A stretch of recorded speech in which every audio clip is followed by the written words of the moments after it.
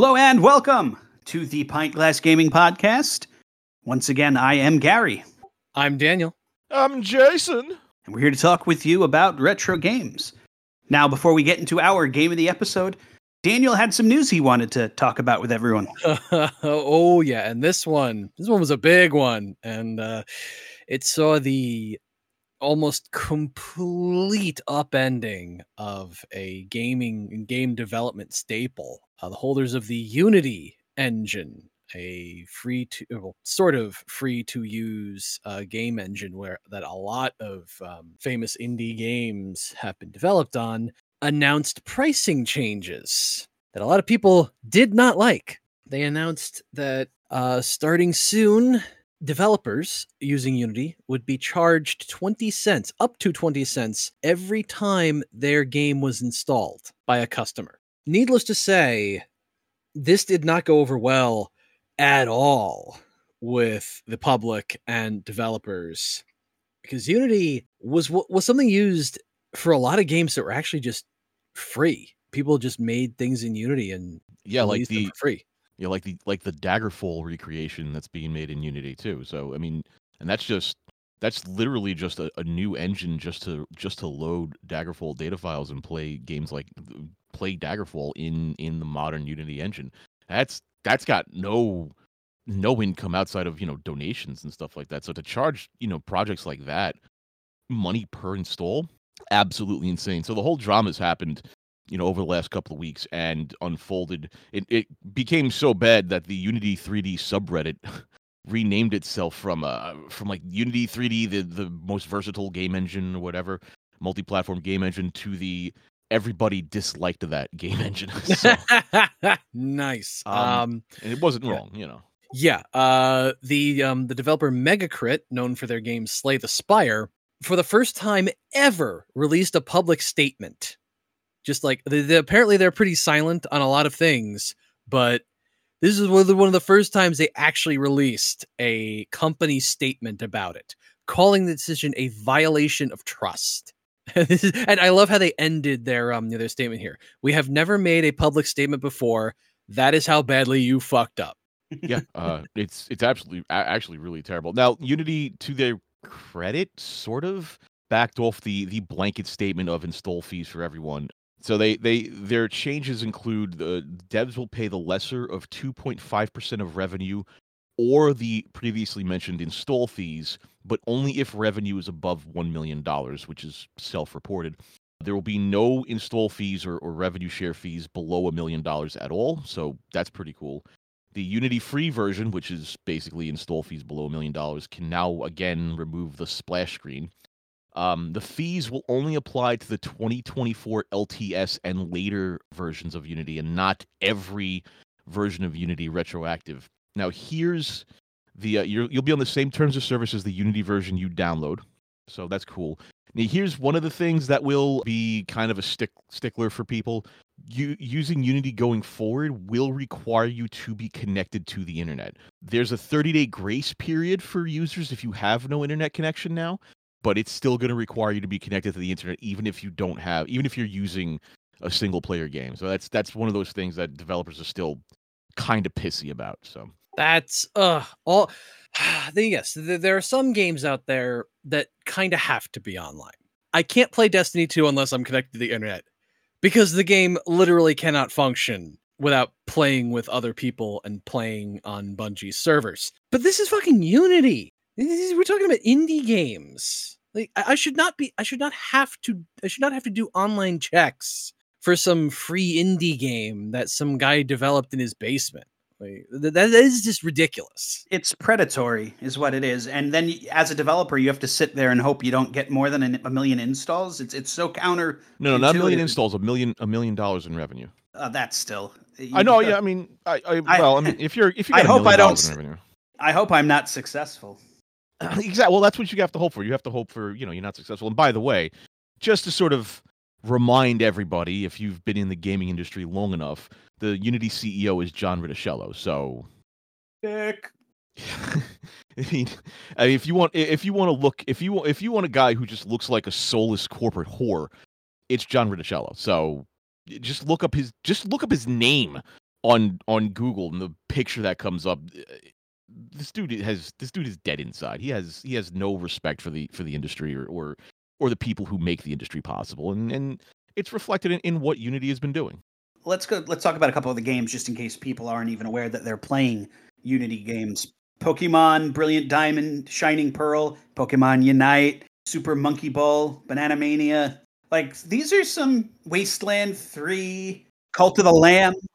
We'll talk about other games that maybe people have heard in terms of like maybe memes or just popular indie games as well. You do have Among Us. You have Beat Saber, which is stupid popular right now. City Skylines, A Valley Without Wind. Rust is a huge one. Rust, 7 Days to Die, Bomber Crew, Albion Online is made in Unity. Cluster Truck, Ghost of a Tale, Escape Plan, Angry Birds 2, if you give a rat's ass about that. I don't. Any of the Angry Birds, really. Well, the first one's not in Unity, but we got Night in the Woods, Metal Hellsinger, RimWorld, Subnautica, Hollow Knight. Yeah. So I mean, Cuphead, everything is basically made in Unity, which I understand Unity would want to cash in on that, but you can't just go from one day saying, "Hey, our terms of service and our fee structure works one way," and then just pivot overnight and go, "Oh, by the way, fuck you." You can't do that and not expect backlash. And I'm sure they expected backlash. The way they've changed it to only if you have $1 million in revenue. I mean, I don't like it, but if I'll be honest with you, if I'm bringing in $1 million in revenue with my game, okay, fine, fair enough. I should be at least paying for the game engine in some fashion. But man, as a gamer, just as somebody who just wants to play games, I don't want to have to be connected to the internet just to fucking play a single player game. Like that is such nonsense. And I hope Microsoft's listening, because that's their plan for the future, the always connected future. I mean, listen, you can I've been always connected. It's not that terrible of a thing. The problem is awful. I mean, it's not that terrible of a thing when you willingly do it. It's a terrible thing when all of your stuff gets disabled because you've just been offline because of a snowstorm or a power outage or something. Then it's god awful. So that's one of the things that's been bothering me about my Steam Deck too, because like when I bring my Steam Deck with me to play things and I get an error message, like when I try and play Persona 4 or when I try to play the Resident Evil 4 remake and it tells me you don't have an internet connection, you can't play. It's a bunch of bullshit. Yeah, no, I hate it. I don't get me wrong, I hate it. I'm not saying it's not implemented poorly. I'm not saying it's not predatory.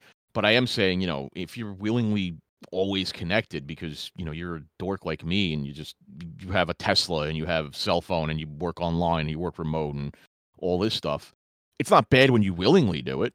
But when you're forced to do it just to enjoy the things you've paid money for, it's a pain in the ass. It sucks. It really does. So that's really all I got to say about that. In summation, Unity are dicks. Yep. So what games has everyone been playing? I have two that I think will actually kind of be very relevant to the game that we will be talking about, because of certain specific things. One I'd like to really mention is called Faith: The Unholy Trinity. This is, how do I describe this? It's it looks like a modern version of an Atari game where everything's very pixelated. Your character is literally just a bundle of pixels, but it also uses rotoscoping, which is taking real film footage of people and drawing over them to create a very fluid sort of animation for its cutscenes. I found this one to be very interesting. Is that like Ralph Bakshi's Lord of the Rings with the orcs and everything? Yes. But this one's not nearly as weird. Well, it is weird. It very much is weird, but I loved it. You play as a priest named John Ward, and there's literally only two controls in this game: movement and Jesus, as the YouTuber Wendigoon put it. Literally, you move around and you press spacebar to hold up a crucifix, and you use that crucifix to damage the demons that are coming at you and exorcise demons from cursed objects. And not only did I find this very interesting as kind of a callback to Atari style games, but the story was also very interesting because it took a lot of inspiration from the whole satanic panic of the 1980s, where there's evil cabals of devil worshippers trying to summon demons to our world. I thought it was really well done, really fun, and actually pretty freaking scary. The rotoscoping used to simulate the priest either getting possessed by a demon or a demon coming at you. It's like, damn, it was really messed up, but I thoroughly enjoyed it. The other one might go down, if not my favorite of the year, one of my favorites. And it's another indie game called Pseudo Regalia. And in this game, you play as a self-described goat, fox, cat-like thing named Sybil, who traverses a dream realm to confront the Lord of the Dream Realm to get her to wake up. I gotta say, I don't think I've ever played a game with better movement tech than this. It is a 3D platformer. It only took about 5 or 6 hours to play, but also $6 on Steam, so why not? And man, this game is a joy to just fly around. Like you get a slide, you get a slide jump, you get a ground stomp that you can link into a high jump. You get a wall ride, and you can link all of these things together to literally fly across maps at ridiculous speeds. And not only that, but it's so good and so intuitive that it actually becomes kind of easy to sequence break in this game. Like, there are obviously certain parts where, I'm supposed to use this. I'm supposed to use my charge shot to throw a wind blade at this switch to activate it to lower a bridge. Or you could just do a dash jump and link that into a ground stomp and link that into a super high jump to get right over that bridge to get the key you're looking for. And not only that, this game's aesthetic is styled in the 5th generation of video game consoles. So think early PlayStation 1 and Nintendo 64, complete with the slightly juddery frame rate. But even with that, it felt so fluid and so much fun to play through. I've already played through it twice. If you like platformers, which I love, if you like Metroidvanias, which I love, you owe it to yourself to pay the $6 for this game.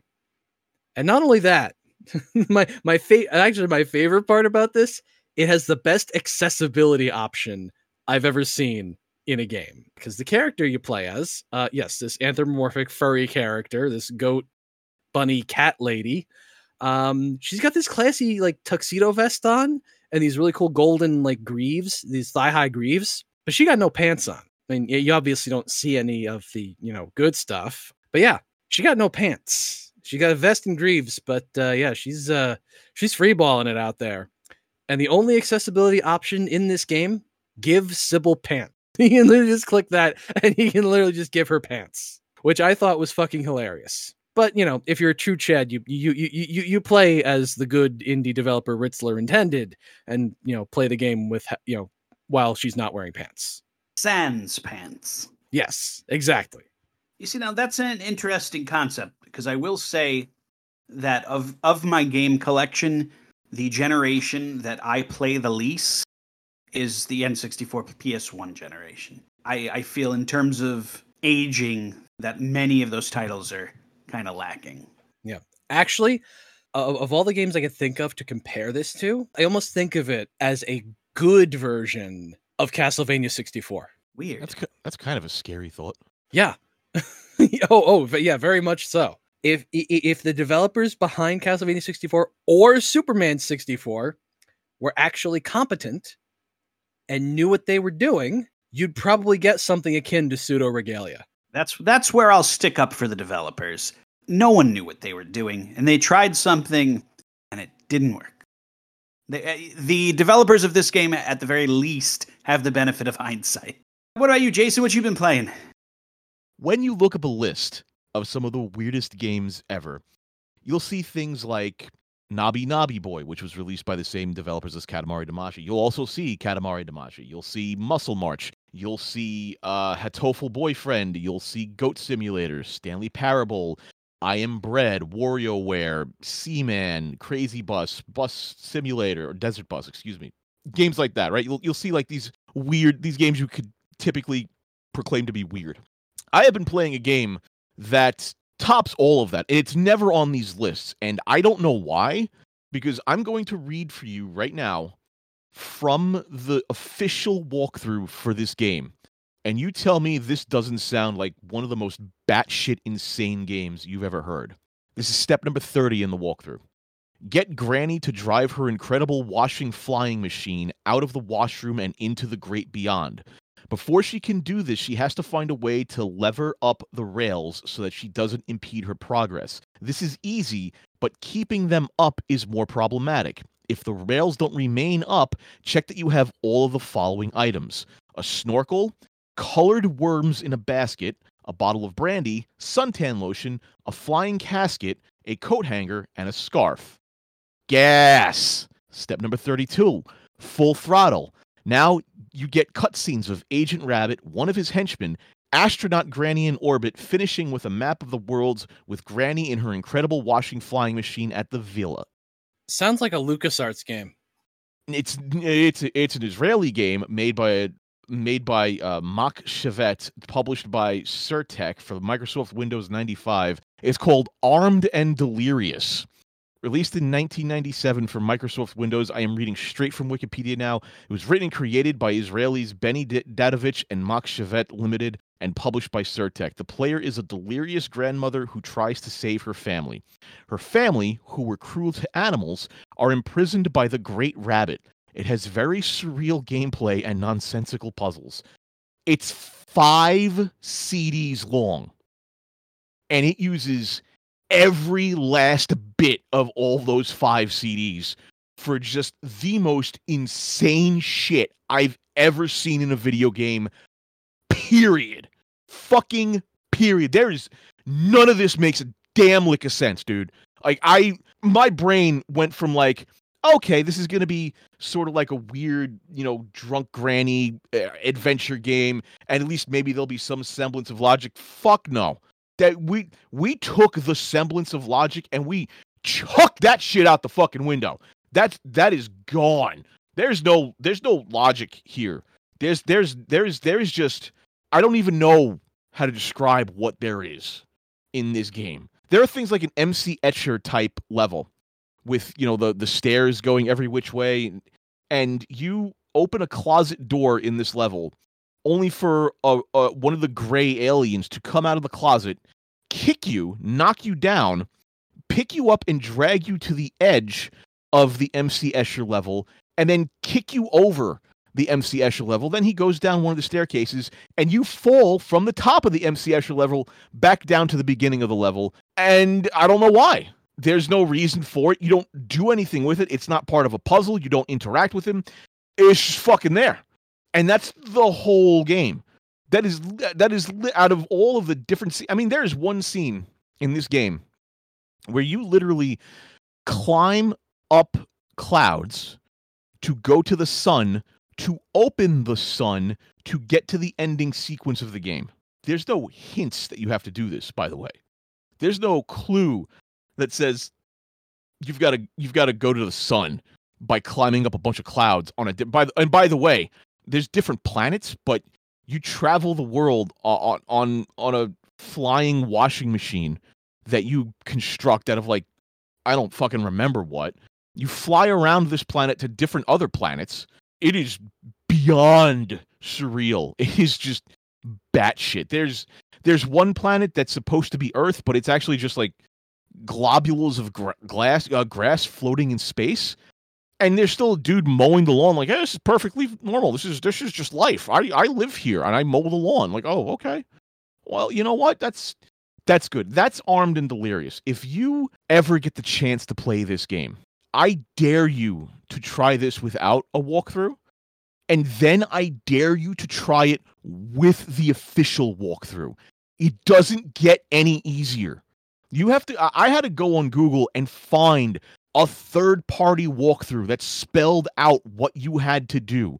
Because there are some puzzles that are just, they're batshit. I mean, not some, they're all batshit, but there are some of them where I was just like, I can't even begin to see what the logical sequence was there for you to put this together for this to happen. There's one puzzle where you have to, there's this barber trimming a hedgehog in a barber shop, and you have to get rid of the barber so you can get rid of the hedgehog, so you can sit in the place of the hedgehog and then kick the sink, the barber sink and all that. You kick that, and then it opens up an entirely new, the wall just opens up, and there's a staircase that leads down to a room full of fans, and you have 5 seconds in the room full of fans to figure out what the hell you're supposed to do there before they turn on and turn you into mincemeat. I'm not gonna lie, I went to the official walkthrough, and the official walkthrough was just like, oh yeah, you may want to do this because, and by the way, ciao, Florence. Like, what the f is going on here? I had to find a different walkthrough that was literally written by one of the game designers, and they insisted at the beginning of the walkthrough that no, when they made this game, they were not on drugs. I had to find a different walkthrough than the official walkthrough to help with this game. It is that insane. So when you look at a list of the weirdest games ever, just know that they're all full of shit, because Armed and Delirious is absolutely number one. Hands down. Goat Simulator got nothing on this. So I take it back. It's not a LucasArts game. It's a Sierra type game. It is a video game that came out of a fucking NyQuil dream from my head, Daniel. Oh, Jesus Christ. So how many cactuses were fucked? I mean, click and get a football helmet. If you click again on the above machine, the bed crashes down and stops Granny from getting the helmet. You can try if you like. Don't worry. Simply click on the machine again and the bed retracts. What does that mean? I don't know. I never knew what the hell it meant. But there's a machine there, apparently, on this screen, and I was staring at this. I'm going, what machine are you talking about? What machine can I possibly click on that's going to make a bed in this room retract? Where's the bed? Oh, there's the bed. Where's the machine? I don't know. I moved my mouse around about 1 billion times until I found the thing that says, oh, you can click here. Click there. It was apparently a machine. I didn't know what the hell it was. It looked like a gray blob of shit. So I clicked on the gray blob of shit, closes the bed. So I clicked on it again, opened the bed. Okay, fine. But in what universe does this have a rule set? That this isn't even like a logical rule set of physicality. Like, at least Dungeons and Dragons has like a logical, consistent rule set you can follow. This is not a logical, consistent rule set. This is like if you played like Halo, and Halo every 20 seconds decided we're going to change the physics completely. Good luck, asshole. That's what this game is like. It's very disconcerting. Well then, what have you been playing, Gary? To address the elephant in the room, there has been a bit of a gap in our recent content, and a large reason for that is because, like other New York legends, Vinny Testaverde and Aaron Rodgers, I tore my Achilles tendon and have been recovering. So, needless to say, there has been a lot of video gaming as I have healed. I've been playing first Starfield, which I would describe as good, not great. I heard Starfield has its issues. I've heard it's had its issues, but I've also heard a lot of people who have been really, really down on it for not being like what they imagined it could possibly be for being in development so long, and I kind of feel like it gets unfairly judged. It's a Peter Molyneux situation where there were some very, very grand promises made that I don't think were ever really practical, but it's good. My main complaints are that the space combat's not as good as I had hoped it would be. All right, so flying in general, you're in this confined space. You don't actually have like all of the universe to fly around in. If you're in front of a planet, you have to fast travel to land on that planet. It's not like you could fly into it and you'll get closer to it. The planet will forever be in the distance. No matter how fast you go, you're not going to like run into it. So you basically have to fast travel everywhere. Planets are empty, save for like 2 or 3 locations that take you a really long time if you're going to walk to them. There are no vehicles, so you either walk and jetpack your way around, or you fast travel. So exploration's kind of... I didn't do much of it. It's more Fallout, I would say, than it is Elder Scrolls. But that's really anything that you have firearms or lasers involved in is going to have that issue, I think. But I think a lot of people are also. I think a lot of people are also really tired of waiting for the next Elder Scrolls. So I think it's a lot of that unfair comparison too. I honestly think a lot of Starfield, for as much crap as it probably deserves, gets a lot of undeserved crap because people are just piling on because they want more Elder Scrolls.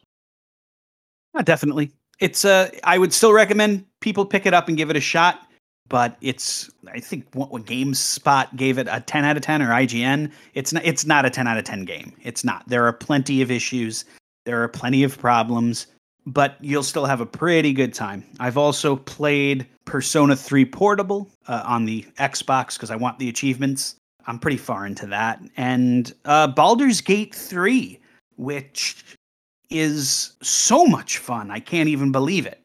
I cannot believe how good that game is. Now, I'm playing it on PS5, and I know for a fact that just in terms of the interface, it would have been better on the PC, but I didn't know if anyone would play it with me, and I had some friends, like our special guest Marco, by a mic stand, and it is as close to Dungeons and Dragons as you can get without actually sitting at the table together.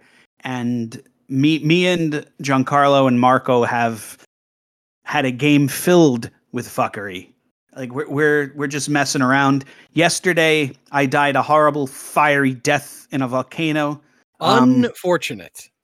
It's one of those games too where I don't know where this is going to enter into the story, but I got to choose my character's penis, but they wouldn't let me zoom in on it, and I don't think that's fair because if I'm going to make an informed penis decision, I have to be able to zoom in. If you're gonna let me choose, what's the point? If you can't even, what's the difference? They all look the same.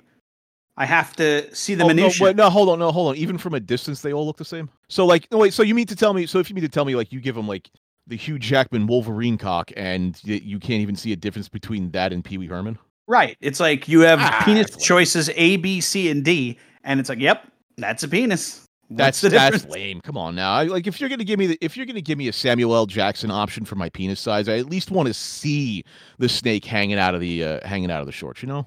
But Baldur's Gate, it's gonna be many website and publications game of the year, and I will have absolutely no argument because it really is that good. And honestly, you can do anything you want to pretty much in that game. I've heard you can fuck a bear in that game. I haven't gotten the choice yet. Well, apparently not a bear, but apparently you get a companion who's a druid, and you can ask him to turn into a bear. God bless America. Yeah. Yeah. I think I'm good. Apparently there was a best-selling Canadian romance novel about a woman having sex with a bear. So that's I'll be honest with you, I'm actually really disappointed it's about a bear, because if for Canada, you'd think it'd be about having sex with a moose. Or a beaver. Or a bucket of maple syrup. That's the one I was going. That's what I was going for. Although the maple syrup, I think, honestly, is probably more along the lines of like, whipped cream or something. I don't think it's going to be like the direct object of affection. We go on such journeys here at Pint Glass Gaming. Yeah. A maple syrup romance? That sounds pretty sappy. I actually really loved that one. That was a good one, Dan. I'm not going to lie. So this week's episode... It comes from the land where they'll cut off your hand if they don't like your face. It's barbaric, but hey, it's home. It's the Prince of Persia, Sands of Time. Well, technically it takes place earlier than that part. Wait, does it? I'm not quite sure. No, I don't think it does. Well, anyway, let's head into the game overview. Game overview and facts. The Prince of Persia game as a series was created by one Jordan Mechner, a programmer and Yale University graduate who got into game development while he was in film school, of all things. He started with a game called Karateka, using the aforementioned rotoscoping technique to draw over real-time footage of people doing karate moves to create a karate fighting game. That one released on the Apple II and was a fairly big success. So he followed that up with a game inspired by the likes of Robin Hood, Indiana Jones, and the 1001 Nights, tales from the Middle East to create the original Prince of Persia. I think we mentioned it before on the show, but in that game, you basically had 1 hour to traverse a dungeon, platform around various traps, obstacles, and fight off enemies to rescue a princess from a sorcerer named Jafar, who apparently was moonlighting as a Disney villain. Prince of Persia originally came out in 1989 and was followed by Prince of Persia 2, The Shadow and the Flame, also a success, whereupon the publisher, Broderbund, was sold to a company called The Learning Company, who did a lot of those iffy quality learning computer games of the late 80s and early 90s. Though they continued under another separate developer called Red Orb Entertainment for their non-educational games, where Prince of Persia 3D was released and was a huge, huge disappointment. It was Bubsy 3D levels of bad early 3D platforming.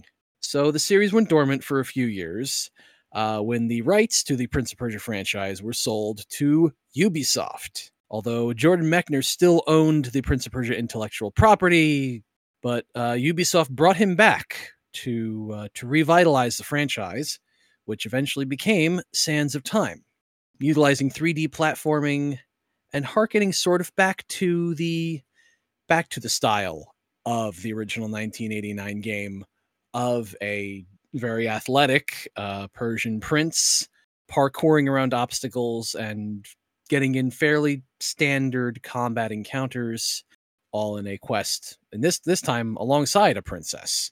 This game was huge at the time. In 2003, it broke sales records, it garnered almost universal acclaim, and thrust the Prince of Persia series back into relevance.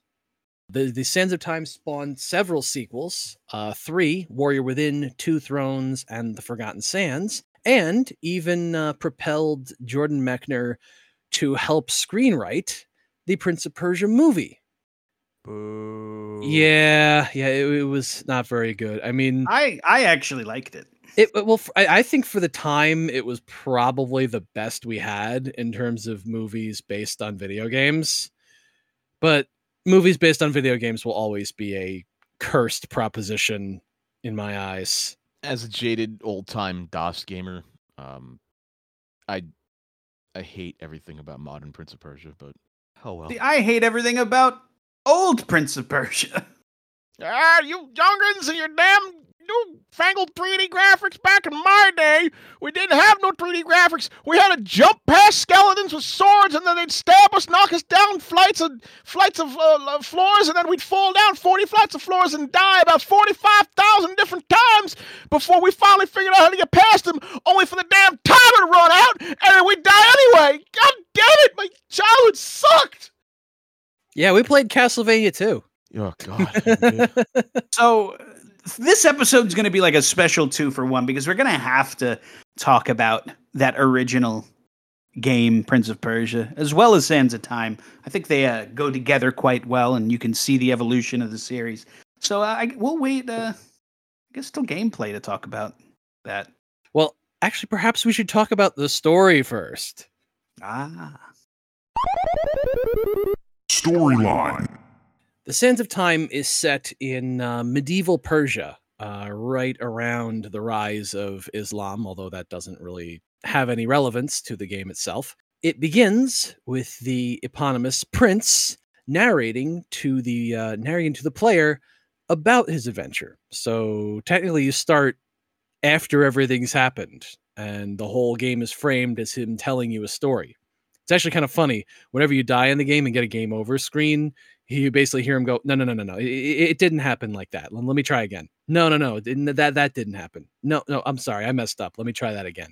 It already starts with a bit of a funny attitude toward it. The prince and the army of his father are passing through to visit a local sultan, whereupon the vizier of said sultan tricks them into infiltrating their palace, where the sands of time, the eponymous sands of time, are stored in an hourglass. In an ensuing fight, the prince steals a dagger, an artifact known as the Dagger of Time, and is tricked into stabbing the dagger into the hourglass, releasing the sands, and turning basically everyone in that local area into sand monsters. All with the exception of the prince, the vizier, and a girl named Farah, who seems to have some sort of protection against it that becomes revealed later on. Initially, the prince and Farah are on very bad terms because the prince and his army basically invaded and caused all of this shit. So when they meet up, they are very much at odds.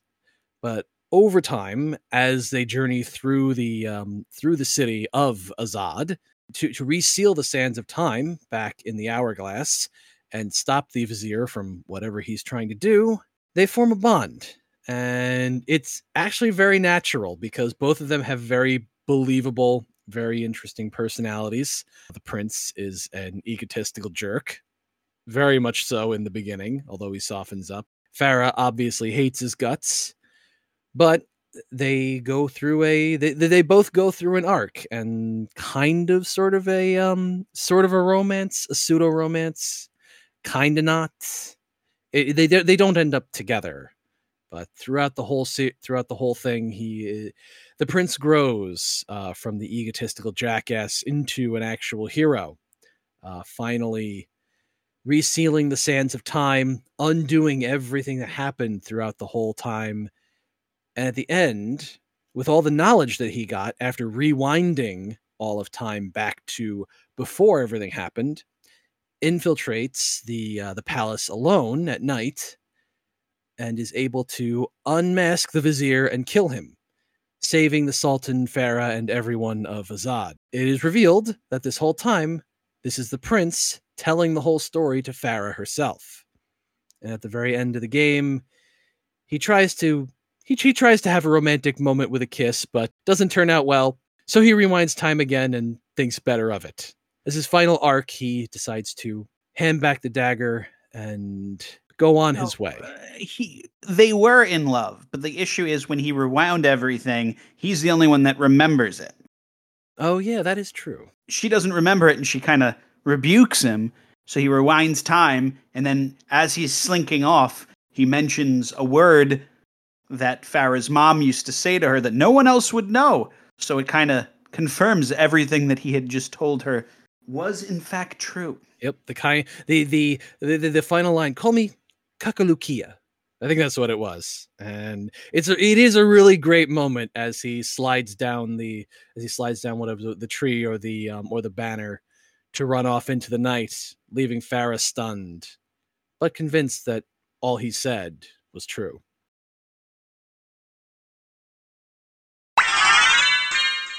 Gameplay.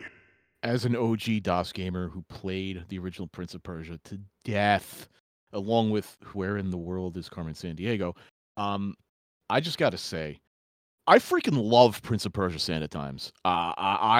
This is probably one of the first games to have a truly impressive vertical environment in almost all of its levels. And even though the textures are limited, the detailing is limited relative to today's games, I absolutely loved how they designed these levels around the verticality of the prince. I just think it's probably some of the best level design out there. I also think that the platforming as it is really, really smooth and fluid, and it's kind of almost intuitive in a way once you play the game enough. The only real complaint I have about this game, and in fact, another thing I can compliment it on is the writing. The writing is absolutely top notch. Oh God, yes. I love the writing in this game. This game had a fantastic story through and through, and they had like witty one-liners and stupid stuff. It was great. I love the world that got brought to life because of that. That was fantastic. The one thing that bothered me about this game while I was playing it is the combat. And to be fair, Prince of Persia, the OG Prince of Persia, had god awful combat. And as much as I have nostalgic memories of the game, the combat is, for me, it's a game of rock paper scissors, and it's still to this day one of the hardest things I think I've ever tried to do in the OG Prince of Persia. And combat in this one, for me, really does fall flat. I don't know how to explain it. It's all mocap combat, and so if you've ever played games of this time period that had mocap combat, you get what I'm trying to say. It's not smooth. It's not fluid. It can be really jerky at times and really hard to do things like vaulting over enemies on walls. There's a weird timingness to it that's just wrong. It just doesn't feel right. It's not.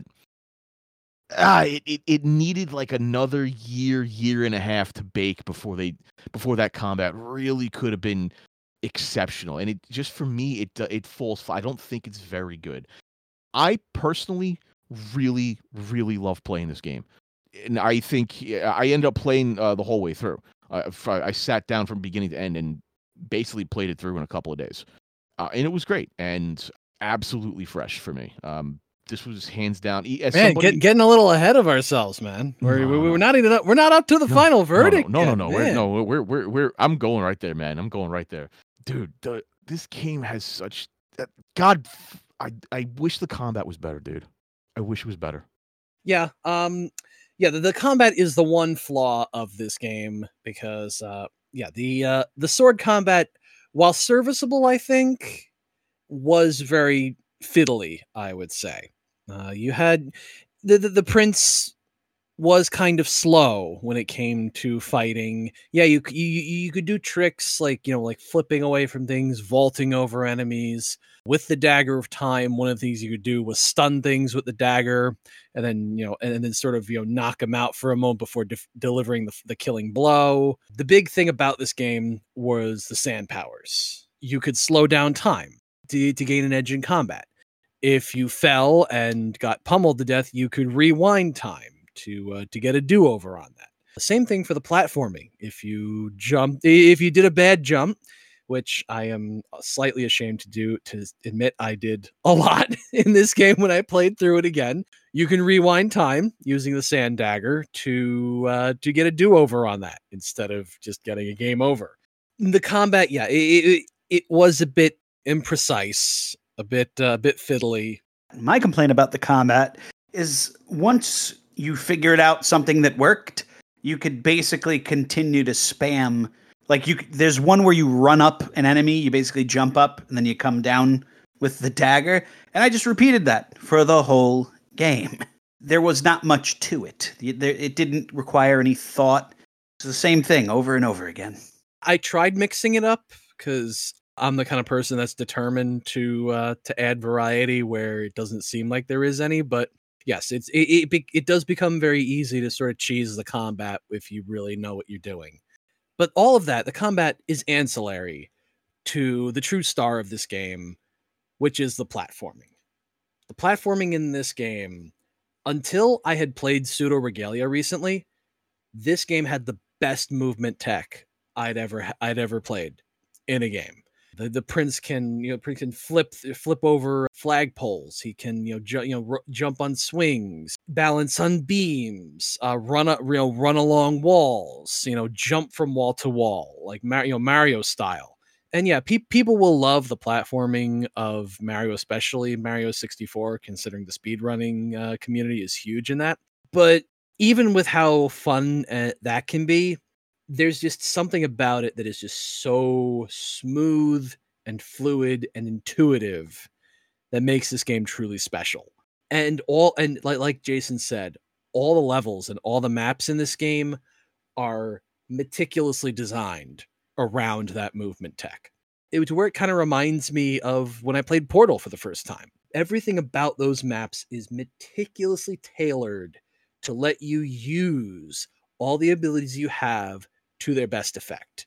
It almost at a point felt like a puzzle game, where once you looked around the room and you got an idea, you put in that button sequence and boom, he's running along a wall, jumping to a banner pole, swinging on it to a pillar, grabbing onto the pillar, jumping to another rope, swinging on the rope, jumping to another part, running up another wall, running up a wall to a switch to open up a platform, running on that platform.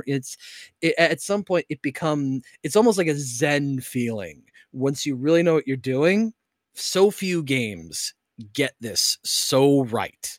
Like I said, Pseudo Regalia, I think, may top it in terms of just how good and fun and smooth the movement is. But Sands of Time is still special in that regard. If there was no combat and it was just him platforming, I'd be okay. I'd be perfectly okay with it. And it's only made better by the sand rewind system, because, like I said, there were times when I did make a bad jump and I'm a little confused as to where I'm going. So I'll just jump over here. And I fall to my death and I'm like, oh, let me try that again. I will say this, the controls and the camera especially can be a bit annoying at times, depending on what you're doing. But that was just kind of par for the course for the time. There were still things about camera systems that really weren't hammered out to their full shine in 2003. Like even as late as 2005, in a game like Manhunt or something, we were still dealing with odd movement and camera systems. Whereas nowadays, if you're not left control stick to move the character and right control stick to move the camera, you're doing something incredibly wrong. I felt that whenever I missed a jump or I went too far walking along a wall, I never felt it was because the game was poorly designed. I knew that I was the one who screwed up. But that's just a testament to how well designed and how well developed the game was, because you never felt like it was unfair, like the game had bad programming for the control input, or some weird controller lag, or there was some sort of weird like little input. They put a lot of time and effort to making this game feel smooth. It must have taken forever to fine tune it to the degree. To the detriment of the combat. And I'll tell you, the fails that you get from this game, like I wish I would have captured it, because there's some funny fails that I accrued while playing the game, falling into pits and rewinding, but then not rewinding enough. Yeah, there were a couple times where there is like a sort of buffer or memory time that the sand does have. So if you take too long to rewind, you can sometimes get to a point where you're kind of stuck. Because I rewind. Oh crap! I didn't have enough rewind juice, and I rewind just to the point where I make the jump, and it's just this hilarious thing. We're like, come on, rewind, fall to death, rewind, fall to death, rewind, fall to death. Yeah, I would call that maybe call that a flaw, but it was never a deal breaker. I think. There were a couple times where the prince's movement did feel a little loose and a little imprecise, to where I did something I didn't intend to do. But at the same time, like I said, this was 2003. That was just kind of expected at the time. Perfect movement wasn't there yet in video games. Now, the original Prince of Persia, if we could talk about that for a minute. Fuck that game. Oh, no. Fuck you. Fuck that game. What's No. Okay. Fuck you. Fuck Jet Set Radio. All right. Are we getting another one of those where I get to decide? Yeah. Okay. Jason? For the original? For the original, we'll do two verdicts. Yeah. Well, all right. Let Gary go first. Let him. Okay. All right. Yeah, Gary. Tell me why I should call the original Prince of Persia 1989 skunky. Because it's fucking shit. Let's start at the very beginning. All right, you have your 60-minute timer, and it's going to haunt you from the beginning to the end. The controls are terrible. The Prince of Persia should not be skating on ice. There's no ice in medieval Persia. You're sliding everywhere. Hey, you want to get down from a ledge? Turn backwards, then press down. If you can't figure that out, you're going to be falling a lot. Hey, you don't have a sword? That's cool. Dead. Jump over this pit. Oh, you fell down a pit. Because you have to be running and jumping at the same time. The game doesn't understand the control inputs. And they always come up late, no matter what platform I played it on. I tried this on the Super Nintendo. I tried it in the special features in the original Xbox version of Sands of Time after I beat it. Numerous platforms, all the same problems. Terrible control, terrible combat, stupid time limit. The prince is blonde, and they never would have let them get away with that, color palettes or not, in the year 2023. There is no reason to go back and play the original Prince of Persia. It's frustrating, and it's terrible. Well then, Jason, tell me why I should rate Prince of Persia 1989 as fresh. Oh, you shouldn't. You absolutely shouldn't. It's not fresh at all. But I will tell you this. This guy right here, Gary right here, he's not playing on an OG PC. I played on an original Tandy 1000 HX. And let me tell you something. The controls on that were worse than the ones that are on modern consoles that he played it on. They were even worse because the computers were even slower, because the game was even slower. But here's the thing about the original Prince of Persia. You're looking at it as if it's an action platformer. It is not an action platformer. The best way I can describe it is that it is a grid-based, a tile-based puzzle game that you have to have specific movements in. It is not an action platformer. Don't think of it as an action platformer. It is absolutely a grid-based puzzle game. That is how the Prince moves. The grid's really small. It's not an 8x8 or a 16x16 grid. It's like a 2x2 grid. But that's how the Prince moves. Once you understand that he moves on a grid and he's not sliding all over the place, that's when you start to realize how you're actually supposed to play this game. It's a cautious game. That's why there's a 60-minute time limit. You do have to be cautious in this game.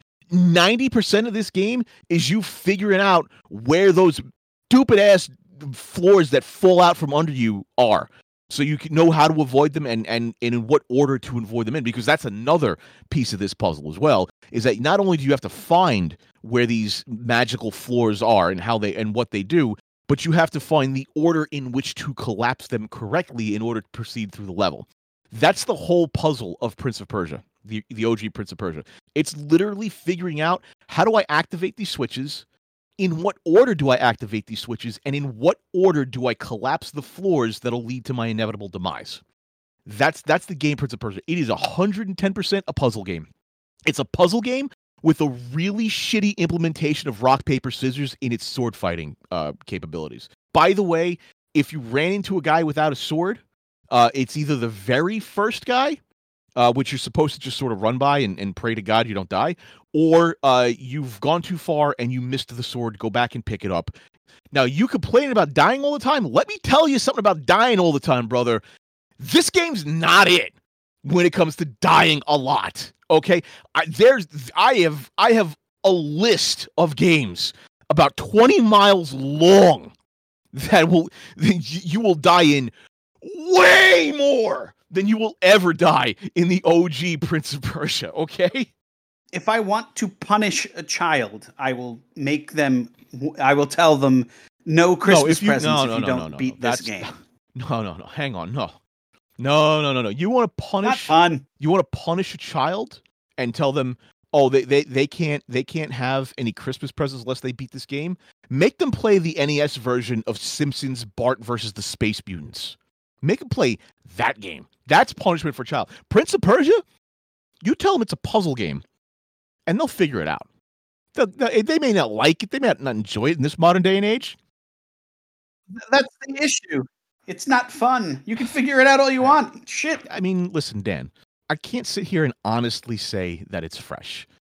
I can't make that argument because Gary's right. In a modern day, in a modern context, the OG Prince of Persia is kind of trash. They should throw it out with the In copies its of historical ET. context, however, given what it was in 1980, what was it, 1989 or 7? I think it was 87. I don't remember. But given its historical context, it was a breakthrough game that sold like wildfire because of its innovative design, its innovative features, and the fact that it was, in fact, this puzzle platformer that hadn't really been a thing up to that point. Well, like first of all, I love this back and forth. That was amazing. I'm glad I could just sit back and listen to that. But I played Prince of Persia 1989 for this, and I could see how people would enjoy it. I can definitely see that. Just like Jet Set Radio, I could see how people would enjoy that too. But yeah, the original in 1989 is definitely skunky by today's standards. There was a lot of memorization involved. A lot of figuring things out and do-overs and trial and error, I would say, where a modern gamer would just put down his controller or his mouse and keyboard and not bother after a while. If that kind of thing is your jam, then yeah, by all means. But yeah, I would definitely say the original by today's standards is not good. 1 point for Jason on Jet Set Radio, 1 point for Gary on Prince of Persia 1989. I make no celebration. Jet Set Radio for life. I absolutely conceded the point from the get-go that the game is skunky compared to today's standards. There's no denying it. I can't sit here and defend it, but my God, you can't tell me that it's punishment for a child when any of the Simpsons games exist except maybe the arcade game. Oh, well, no, and Hit and Run and those two. But I mean, like the original like NES and SNES games. I actually liked Bart versus the Space Mutants. I'm one of the only people that's ever gotten past stage 1. Though. You figured out how those goddamn spray cans worked. Meanwhile, I'm riding on this fucking skateboard going, what the fuck is happening? Why am I dying? Wait a minute. And I hate the color purple. Wait a minute. Jason, you're the Until We Win guy. You tell me you couldn't beat that game? No, I beat it. I just hate it. Oh, okay. Fair enough. All right. Let's get to the final verdict. Final verdict, skunky or fresh? I spoke strongly about the original Prince of Persia, but none of that will apply to this game. I enjoy the storyline. I enjoy how well fleshed out the characters are. Their interactions are real. Their motivations are believable. It's written so well. And I honestly liked the movie, and it takes a lot of the same ideas with certain cinematic license, of course. The gameplay is really fun. You're generally given an idea of how to get through the puzzle, and then you just have to piece it together. They show you the beginning and the end, and the rest it's your canvas to paint on. This is so well implemented. Honestly, for the time, I think that the controls and the camera were really, really good. And I think it's something that other games kind of modeled themselves after, and for good reason. This game is 100% fresh. I would recommend it to anyone. And it was something I was very, very enthusiastic about playing once it came up in our list. So if you haven't played it already, go for it. And I would also recommend the sequels as well. So, Daniel, what do you think? First of all, if you are going to play it, I might actually recommend against the Steam version because it took a little bit of fiddling to actually get it to work. The ports for this for PC, alongside the rest of the I guess quadrilogy at this point, Forgotten Sands, Warrior Within, and Two Thrones, are kind of notorious for having not very good ports. It took me at least half an hour to actually figure out how to get the game to recognize my goddamn controller. But that's beside the point. If you can only do it on Steam, go ahead. Just be prepared for a little bit of legwork to actually get it to run properly. If you have it on consoles, awesome. Play it on that. But yes, this game is a classic. It still holds up. The movement, as I said, until I played Pseudo Regalia recently, is some of the best movement I've ever played in a game. The puzzle-like atmosphere of each map as you're parkouring around is just so intuitive and always fun to play through.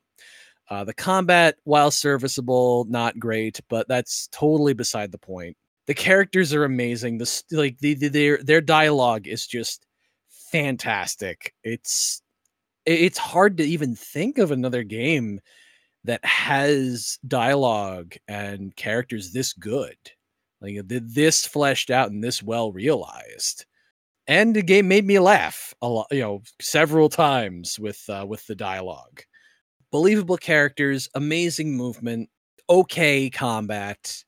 There's really not much else I can say about it. It is definitely fresh. You should play it if you've never played it. If you have, go back to it and soak it in again. You can't go wrong with it.